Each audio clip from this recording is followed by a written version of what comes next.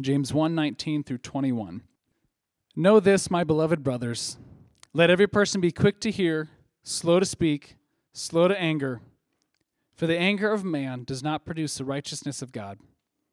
Therefore put away all filthiness and rampant wickedness, and receive with meekness the implanted word, which is able to save your souls. The word of the Lord. You may have a seat. Thanks, Jonathan. Well, good morning, everybody. It's good to be here this morning with you all. My name is Reed, and I am one of the pastors here at the Olathe campus. So it's a joy to be with you, to open God's Word, and really to explore a not so easy topic. If you've been with us the past couple weeks, or if you haven't, we've been going through these vices and virtues. And really what we mean by vices and virtues, this is language that's been used in the realm of philosophy and theology and in the church for years and years and years. And really what we mean by this is that vices are these deeply seated habits that form and shape us to be people that we may not even fully recognize that we're becoming. And so the vices aren't necessarily the worst things that we do, but they are these habits that lead to and form us into people that may find themselves guilty of doing something that's the worst thing possible. And so we have to see the distinction between vice and sin and vice and virtue. And the virtues are not necessarily the enemies of vice or the counterparts, but they are the remedy to these vices. And so this morning, as we turn to our vice that we have for us this morning in our text in James chapter 1, I want us to understand something, that the vices, we tend to look at them and say, oh yeah, I know someone who struggles with this one. Oh, I definitely know someone I'm related to who struggles with this one.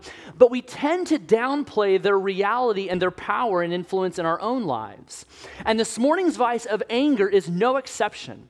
In fact, I think that anger is one of those vices that we look at and say, yeah, I know we get angry at times, but if I were to ask a show of hands, who here thinks they have an anger problem? My guess is I won't see many armpits, we're like, no, I don't have an anger problem. I'm angry. I may say things or text things or tweet something that I regret, but to say that I have an anger problem is a bit excessive.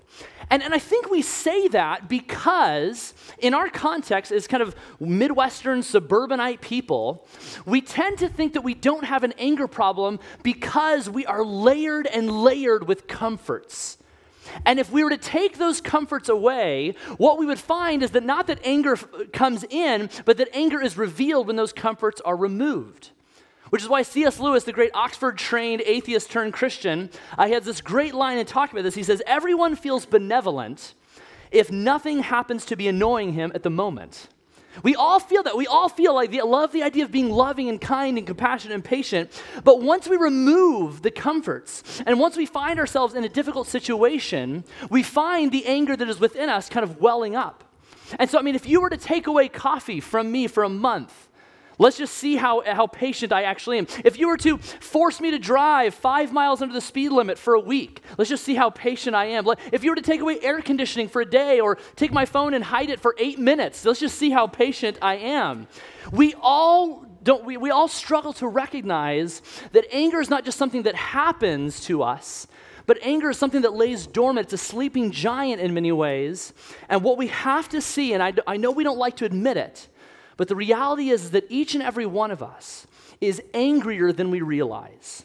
Each and every one of us is angrier than we realize. And some of you right now are really angry that I even said that, And you're even angry because you know I'm right. And so I want us to understand that this vice of anger is not just something that other people have, but we all have it. And it rears its ugly heads in different ways. And so what I want us to see this morning is that we all are angrier than we realize. And in order to help us all get to that point of recognizing this vice, the first thing I believe we need to do is to own up to our anger. We have to own up to our anger and stop giving excuses or concessions or giving some kind of justification for why we get angry. Because oftentimes we think that someone makes me angry. She made me angry. He made me do this. And you all know that no one makes you angry other than you. You and I are the only ones responsible for our anger. And so we have to see that anger is not something that comes upon us, but it wells up inside of us. And so we have to learn to own our anger. which is why James, in his great letter, if you've never read the book of James, the New Testament, I encourage you to spend some time in it. It's a phenomenal book filled with wisdom and practical application. And sometimes people refer to James as the New Testament, or the Proverbs of the New Testament, which is a collection of great wisdom. But in James chapter 1, verse 19, we read these words. Know this, my beloved brothers. Let every person be quick to hear, slow to speak, and slow to anger. Now, what James is saying here, he's giving us so much to consider and apply to our lives. And James, himself being a Jewish man, was very familiar with the Old Testament wisdom literature in the book of Proverbs as well as the book of Ecclesiastes. And in fact, James's words here of being slow to anger are an echo of what we see in Ecclesiastes chapter 7, verse 9, where we read, "Be not quick in your spirit to become angry, for anger lodges in the heart of fools." Now, James is giving us this command because he understands how dangerous and destructive anger is. And then this word we see in Ecclesiastes in verse 9 where it says that anger lodges itself in the heart. That word lodges, it literally means to establish, to be rooted in, or to make one's home in. And so you could in some ways translate that verse as anger makes its home in our hearts. It's not just an emotion that we find coming upon us, but it is something deep within us that bleeds out into our lives. Another way to think about anger is to imagine a tick, which is, I know, kind of disgusting. Isn't that just wonderful? Yeah. As you're all squirming right now. But a tick, if it's on your skin, you can flick it off. But the danger comes when it burrows its poisonous head into your skin. That is the problem. And we have to see that anger is not just something that's on the surface, but it is a danger that is poisonous inside of us and bleeds out into other parts of our lives. Which I think we have a hard time seeing anger in this way, because we tend to justify it. We tend to explain it away. In fact, I would go so far as to say, at least for my life, that the vice of anger, I believe, is the easiest vice to explain, to justify, to give excuse for. We say things like, I don't know what came over me in that moment. It was that was a rare occurrence. It was a heat of the moment. Something just kind of took over control. I don't know, that wasn't me. We give concession and exceptions for our anger when we really know that no one is responsible for our anger other than ourselves. And so for us to really see this, I want us to offer a few questions as we consider and reflect on this reality that you and I truly are angrier than we realize. And the first question is this. Consider this. Are you angered too easily? When it comes to anger, do you find yourself being angered far too easily? In a situation where things are not going your way, when your spouse, your sibling, a friend of yours, your boyfriend or girlfriend or coworker, when they're not doing something expected of them, when they're not cleaning up after themselves, whatever it may be, when they don't accomplish a task that now puts you out, what is your response? What is your default posture and emotion? Is it anger? Do you find yourself easily triggered in those situations? Do you find that anger so easily, naturally, and readily comes up in situations where your patience is tested? I remember a few years ago, about 2 years ago, I was talking with my daughter Lula, who was about 5 or 6 at the time, and we were reading a Bible story, and we were talking about heaven, and we were talking about what would be in heaven. And we were talking about all these nice things, and it was lovely and pleasant, but then we started talking about what wouldn't be in heaven. And so I asked Lula, I said, Lula, what do you think would not be in heaven? And we talked about things like sickness and evil, but then Lula really quickly said, yeah, there won't be this, there won't be that, and then there won't be any mean dads. And I was like, I wonder what dads she's thinking about in this moment right now, And I laugh about this, but like it shocked me. It hit me like a ton of bricks because my first reaction was kind of to get angry. Like, what are you talking about, kid? Like, who? Like, I'm not an angry person. But I asked her. I explored more. I said, sweetheart, can you tell me why you said that? And she said, she was a little bit embarrassed, but she said, well, you seem to get mad pretty easily. And we talked more about that, and it crushed me. Because in my mind, what I wanted to say, I was like, I'm not an angry person, and she's just coming up as this is some isolated event that she's referring to. But it takes a 5-year-old to reveal to me that I get far too easily angered in my life. And I think that we are so blind to it. And again, I can give justification excuses for why I get angry at my kids. Well, if you were there, if you would have been in that situation, you would have done the same thing. But we are all we all find ourselves getting easily angered in various ways. But some of us, maybe it's not just that we get angered so easily, but perhaps our anger is an anger that is too excessive. That maybe some of us are angered too easily, but some of us are also angered too excessively. Do you find that when you get angry, that you go over the top, that your volume increases, that you become a little bit more irate, that kind of vein in your forehead starts popping up? Like, do you find that your anger is more excessive and over the top? Do you find that you have to increase your volume so that people understand how serious you are? Why do we think that's an effective way of getting people to think and understand our feelings? Like, you have to see how serious I am. Like, why? No one ever thinks that's an effective means of communication. In fact, my wife, Megan, and I, we were just reading a book called Parenting by Paul Tripp, a phenomenal book I'd highly recommend to parents. And Paul Tripp talks about this very concept of like when we're yelling at our kids, when we're increasing our volume and overreacting, he says this kind of tongue-in-cheek here. He says, no child hears that kind of talk and says to himself, what a wise and loving parent. I know I can share my heart with this person. I just wish he would say more of these things to me more often. I'm so thankful this person is my parent. I think I'm beginning to see my heart. No kid is reacting that way. They think this person is irate, this person is crazy and irrational. Why do we think that increasing our volume, overreacting, gets the point across? I realize the irony that I'm kind of yelling right now and as I'm doing this, but hopefully you understand. We all have preacher voices, but the point is that we do find ourselves either getting too angry too easily or too excessive in our anger. And oftentimes we exaggerate our anger as a way to kind of make ourselves more of the victim. And so we make the situation far more worse. We use more adjectives and descriptions to make the situation a little bit more intense, to make them far worse of a perpetrator and me far greater of a victim. We do this because we find ourselves getting angry too excessively. So as you think about this, either being angered too easily or too excessively, ask yourself this question: how do you see anger taking form and shape in your life? How does it manifest itself? What form and shape does anger take? Do you find it more increasing in forms of yelling? Do you find anger taking the shape of cursing, of slandering others, of using your words to attack, to belittle, to condescend, to destroy? Do you find anger manifesting itself in things more like being more passive-aggressive?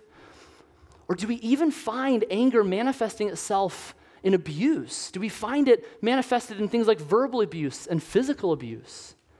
And let me just as a side note, let me say, like, if that's you, if that strikes a chord with you, I mean, I'm not naive. I realize that domestic abuse is a reality that is not just something that happens outside of these walls and communities outside of ourselves, but it's probably a reality for some of us. And if you identify with that, I invite you to bring someone into that conversation. Would you reach out to a pastor, to someone you trust and know, so that this does not continue? And if you are the person who is abusing, would you also know that one of the most loving things that we can call you to is repentance, to recognize what you're doing is wrong and to turn from it? Do you understand that anger, it's not just an emotional concept, it's not just a philosophical idea. This is a serious vice that traps us and bleeds out into relationships and is toxic and dangerous. We need to give serious attention to this because we are all angrier than we realize. And we have to own up to it. Now, in some cases, our anger is because we have gotten too easily angered or too excessively angered. But in some cases, I think that our anger problem is actually rooted in the fact that we don't know how to be angry about the right things. I think our anger problem in some ways comes from the fact that we get angry about the wrong things and we don't know how to get angry about the right things. So how do we get angry about the right things? Because we tend to justify and give explanation of why I get angry. Like, well, it was a good cause, it was a good reason. If you were there, you would have gotten angry as I did. We think that our reasons for getting angry are noble and just and righteous, but if we're honest, it's just because we've been inconvenienced. It's just because something has not gone our way. Our anger isn't really rooted in righteousness and justice for the sake of other people. Our anger is rooted in a self-centered, entitled mindset. I have not gotten what I wanted. And oftentimes, which is true of all these vices, is that the vices play very well with each other. They feed off of one another. And the vice of envy can very much serve as this jump starter to anger, where our lives are fine, but then we see this other person and we want what they want, and it produces not just jealousy, but an anger and wanting them to have less. In fact, there was a study conducted actually among monkeys, which is fascinating, to show the ways in which how hardwired it is within certain species, and humans are no exception to this, that when we see somebody getting something better than us, we get irate. And in this study, I want us to show this video. It's phenomenal. These two monkeys, they both get cucumbers for an action that they do, and then one gets a grape. And just see what happens. So she gives a rock to us, that's the task. And we give her a piece of cucumber and she eats it. The other one needs to give a rock to us. And that's what she does. And she gets a grape. And she eats it. The other one sees that. She gives a rock to us now, gets again cucumber.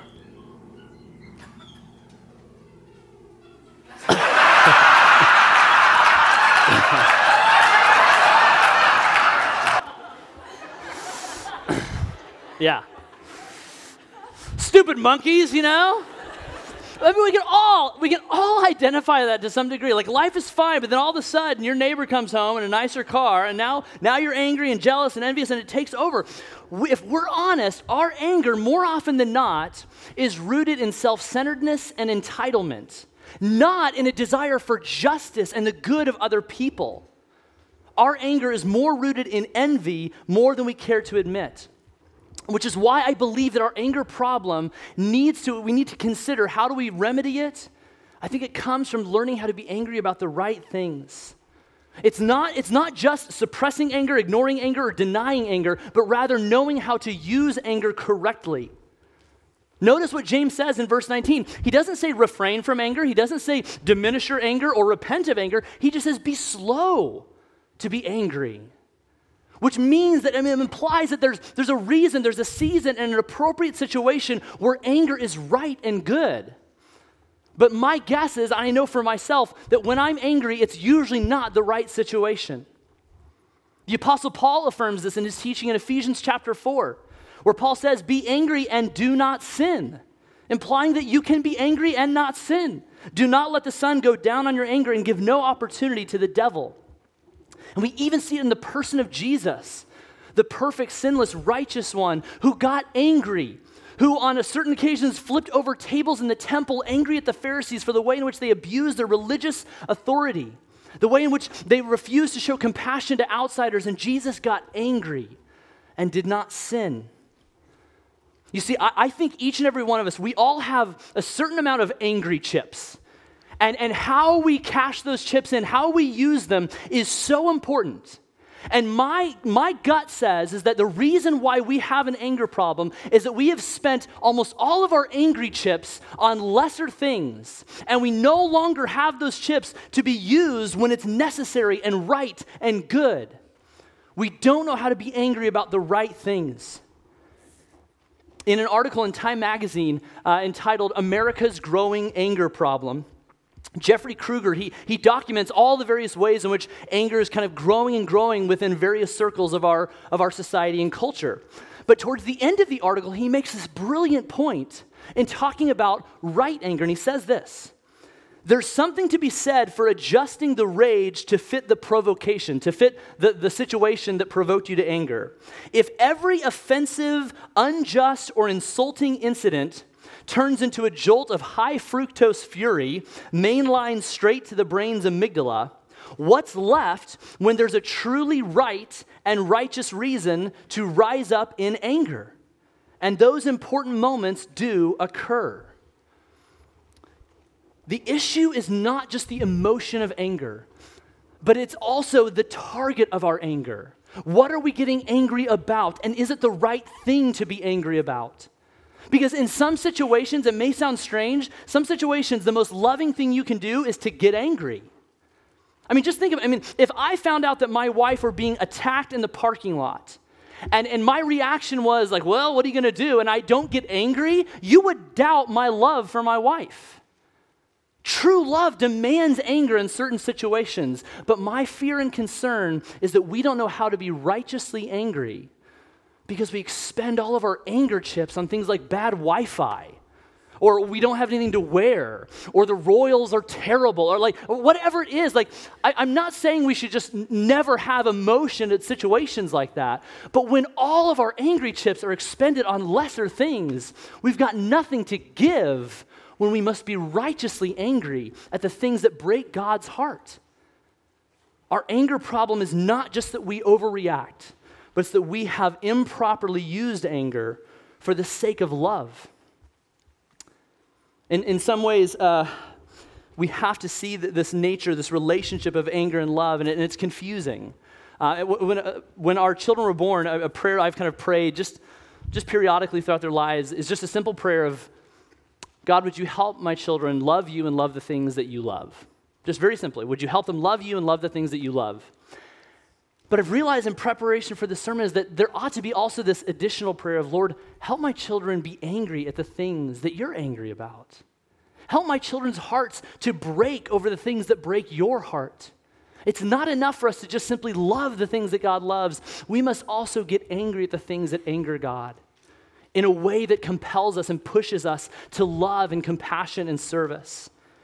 And so perhaps for some of us, we need to recognize that we need to be rightly angry to get us out of these ruts of apathy and indifference. Maybe you feel that. You're just like, nothing stirs me. Nothing really angers me or excites me. And we think that that's kind of a great thing. Oh, you're just kind of neutral. But in some ways, that's an apathetic view that's very dangerous. Because the opposite of love is not hate. It's indifference. It's apathy. Which is why Thomas Aquinas, in writing on the vice of anger, says this, that the lack of righteous anger must be seen as sin. The lack of righteous anger must be seen as sin. And so we need to consider this. Some of us do need to repent of our wrongful anger, of our toxic anger, of our abusive anger. But some of us also need to repent of our lack of righteous anger, of our lack of an ability and capacity to be angry at the things that anger God. And so just think about it. What angers you? What comes to the top of the list? I mean, just think of the last 3 things that angered you recently. And were any of them things that angered God? Or are they just things that cause anger within your life because it's an inconvenience to you, because life didn't go your way, because the situation didn't pan out the way you expected? Do we find ourselves angry at things like unjust systems in our world, or do we get angry at things like human trafficking and slavery that exists in our world today? Do we get angry at the bigotry and racism we see in our nation? Do we get angry at a broken educational system represented in our city in certain places?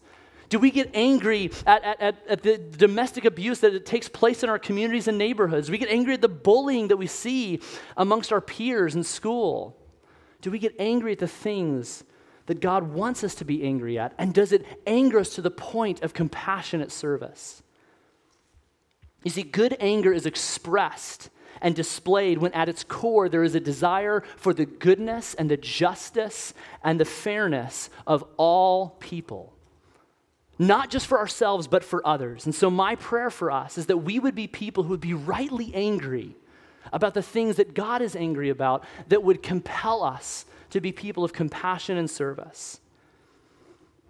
But we will never get there unless we admit that we are angrier than we recognize, and that we have to own up to our anger. So yes, part of the remedy to conquering this vice of anger is learning how to be angered rightly at the right things. But we also have to learn how to be patient with our anger. Yes, we need to own our anger. We need to understand how to be angry at the right things, but we also need to be patient with our anger. And here's the tricky thing, like no one likes patience. Like even talking about patience makes us angry, you know? Like when I have to be patient, that makes me even angrier. Patience is such a difficult virtue to find and form in our lives, which is evidenced by this great anonymous quote I came across in preparation. Patience is a virtue. Possess it if you can. Seldom in a woman, but never in a man. You can stitch that on a pillow if you want. But I mean, it's true. Like we have a hard time with this virtue because of the way in which it's related to anger. Like the more patient we're called to be, the angrier we kind of often become. But what we have to see is that the reason we are angry people is because we aren't patient people. And we aren't patient people because we have not learned how to be patient with our anger. Let me explain what I mean by that. Patience is not just the quality that allows us to kind of be okay with everything. It's not this ability to just kind of say, hey, just smile and fake it till you make it. That's not what patience is. That is apathy. That's indifference, which is truly, as I said, the opposite of love. Instead, patience needs to be seen as the virtue that allows us to handle and use anger properly. Which is why, if you look earlier in James in verses 2-4, look what James says about patience. He translates the word steadfastness, but it's the same word. Count it all joy, my brothers, when you meet trials of various kinds. For you know that the testing of your faith produces steadfastness. And let steadfastness have its full effect, that you may be perfect and complete, lacking in nothing. The word steadfastness really is the same word as patience.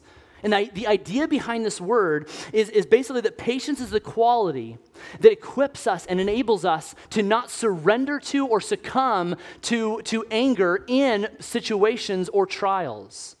You see, we have to see patience as not something that just destroys anger. We need to see patience as not as the coffin that we put anger in, but rather the leash that we put on our anger. It's not about destroying anger or removing it, but it's knowing how to wield it, how to properly use anger in certain situations. Patience is the ability to face difficult situations and yet endure and sustain the load of misery and pain and cost that situation brings. Which is why James puts the virtue of patience in the context of trial, of difficulty, because no virtue is obtained without some kind of cost, pain, or difficulty. I mean, just think about it. You can't claim to be a humble person unless you've been humiliated. You can't claim to be a generous person unless you've endured the sacrificial cost of giving to the point that it hurts. You can't claim to be a patient person unless your patience has been tested. And so really what this means is that patience is not just the opposite of anger, or even just the remedy to anger. Patience is the proper wielding of our anger. But the question still remains, how do we become patient people? How do we grow in this virtue to subdue and control and put a leash on the vice of anger? Well, let me offer a few things for us to consider. And the first thing is this: we need to get to know our anger. We need to get to know our anger. And what I mean by that is that we have to understand and ask the question, is what I'm really angry about really what I'm angry about? Because oftentimes anger is a secondary emotion. It's symptomatic of something else. It's a fear, an insecurity, some kind of other emotion that is producing this anger. And so the question we should ask ourselves is, what is causing me? What's behind this? And one suggestion that one author has given is that we should create anger journals. Which doesn't sound fun, or pleasant. I don't think they have those at Michael's or Hobby Lobby. But what we should do is have some kind of journal where after you've had a blow up, after you've gotten so angry, once you've calmed down, sit down and just write out the situation. What happened? What was said? What was done? How did you react? What were the emotions you were feeling? How were you provoked? And if that entry goes like 9 pages long, it's probably a good reason, sign you have a problem. But what we have to see is write out, reflect on what's been going on. What caused you to be angry, and then close the journal. And then come back in a week or two when your mind is calm and collected and just read that entry again. And you may find that what caused you to be angry, you're looking at it with this clear, rational mind, like, that was absurd. I totally overreacted. Or you may find that it's still angering you. It's still producing this emotion, and you're thinking about this person, you're wanting to seek revenge. And so I encourage us to do this for weeks, for months, and perhaps what we'll find are certain rhythms or consistencies or patterns to what causes us to be angry.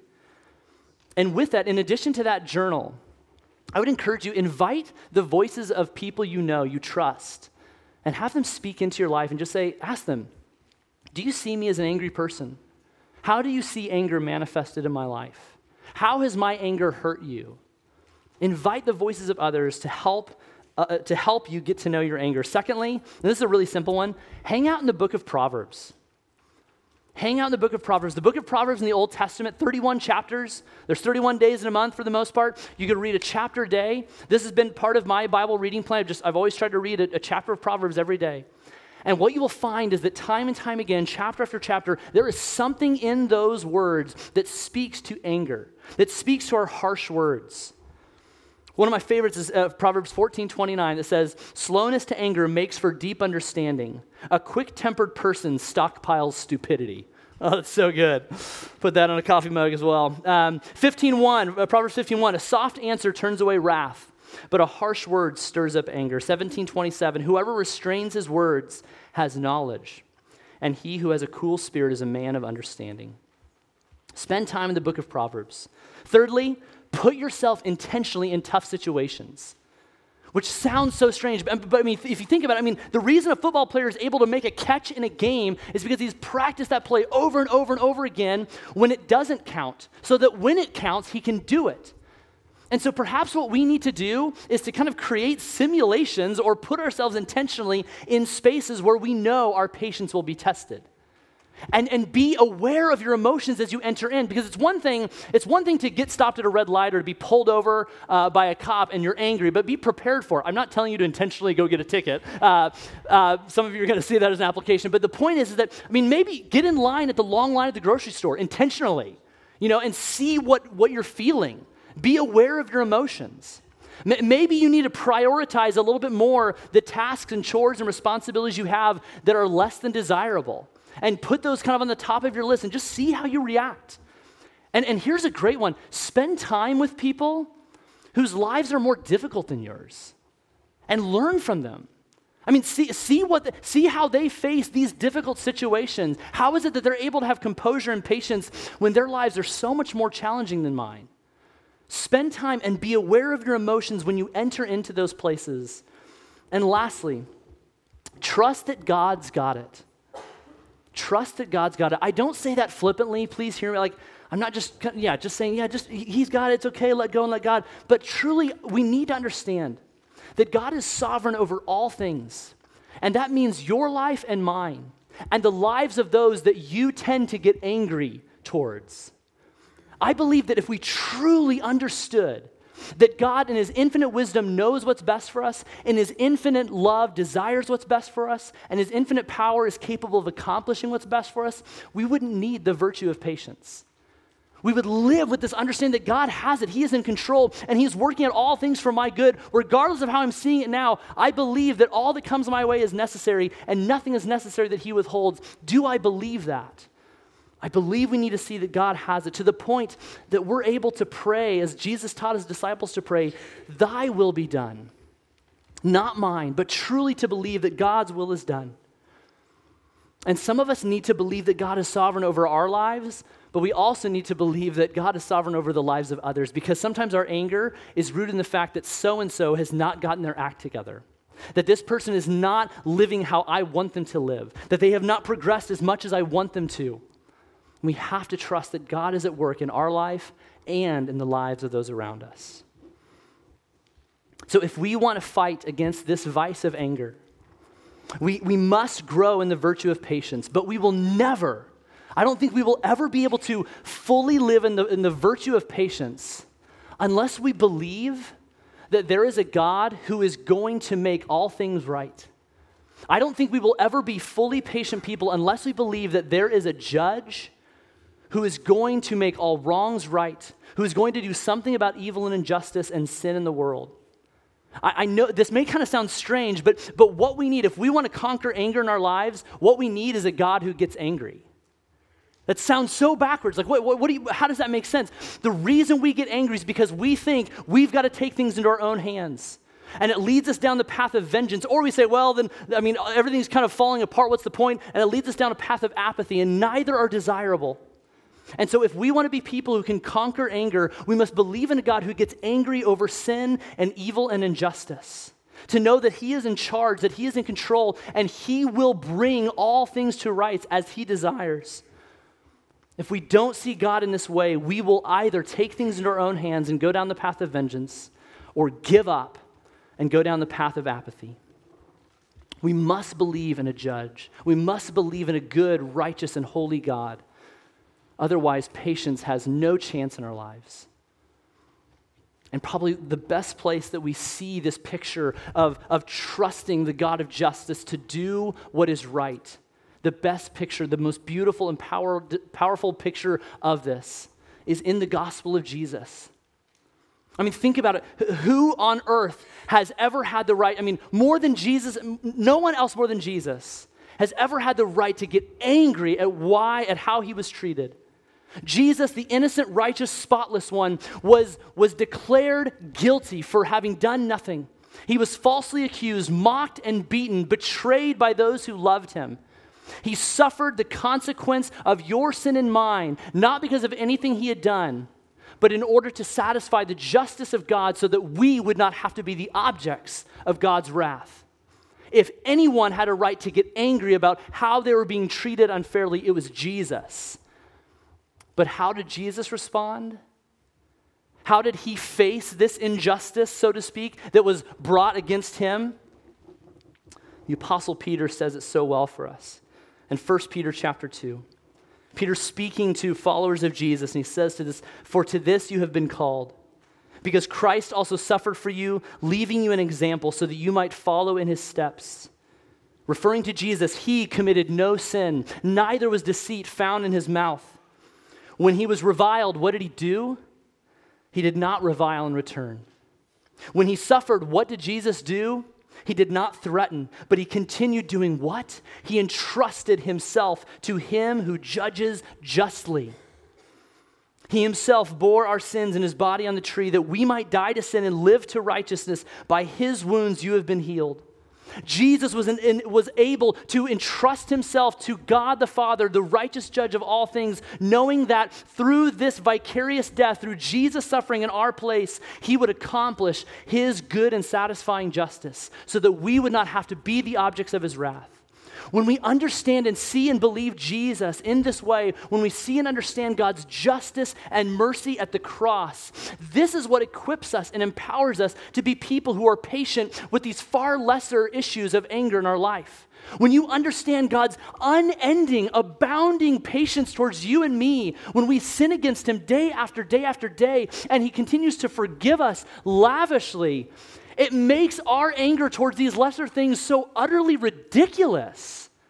And so what you and I need is to understand the amazing patience that God has displayed towards us in the person of Jesus. By loving us and forgiving us and looking over our sin and placing our punishment upon Christ, when we understand that truth, it reframes the things that we get angry about. And at the end of the day, the reason I am impatient and angry is because I doubt and I disbelieve to some degree the loving patience God has shown me through Jesus.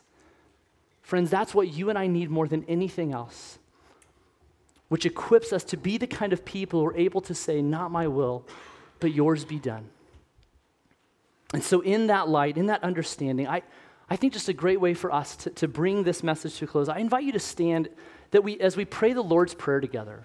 I think it would just be appropriate, if you would, for us to together declare the reality that God is sovereign over all things, that we desire his will to be done and not our own, that we would live with that mantra, and maybe that this is not what you believe. And so maybe you need to stay silent, but I invite you to explore and understand that the only remedy to our anger and the only power to make us truly patient is to understand that God, the righteous one, sent Christ to suffer in our place, that we might be able to trust that he will make all things right and equip us to be people who say, "Not my will, but yours be done." So together, let us pray the Lord's Prayer that he taught his disciples to pray. Let's pray the Lord's Prayer. Our Father, who art in heaven, hallowed be your name.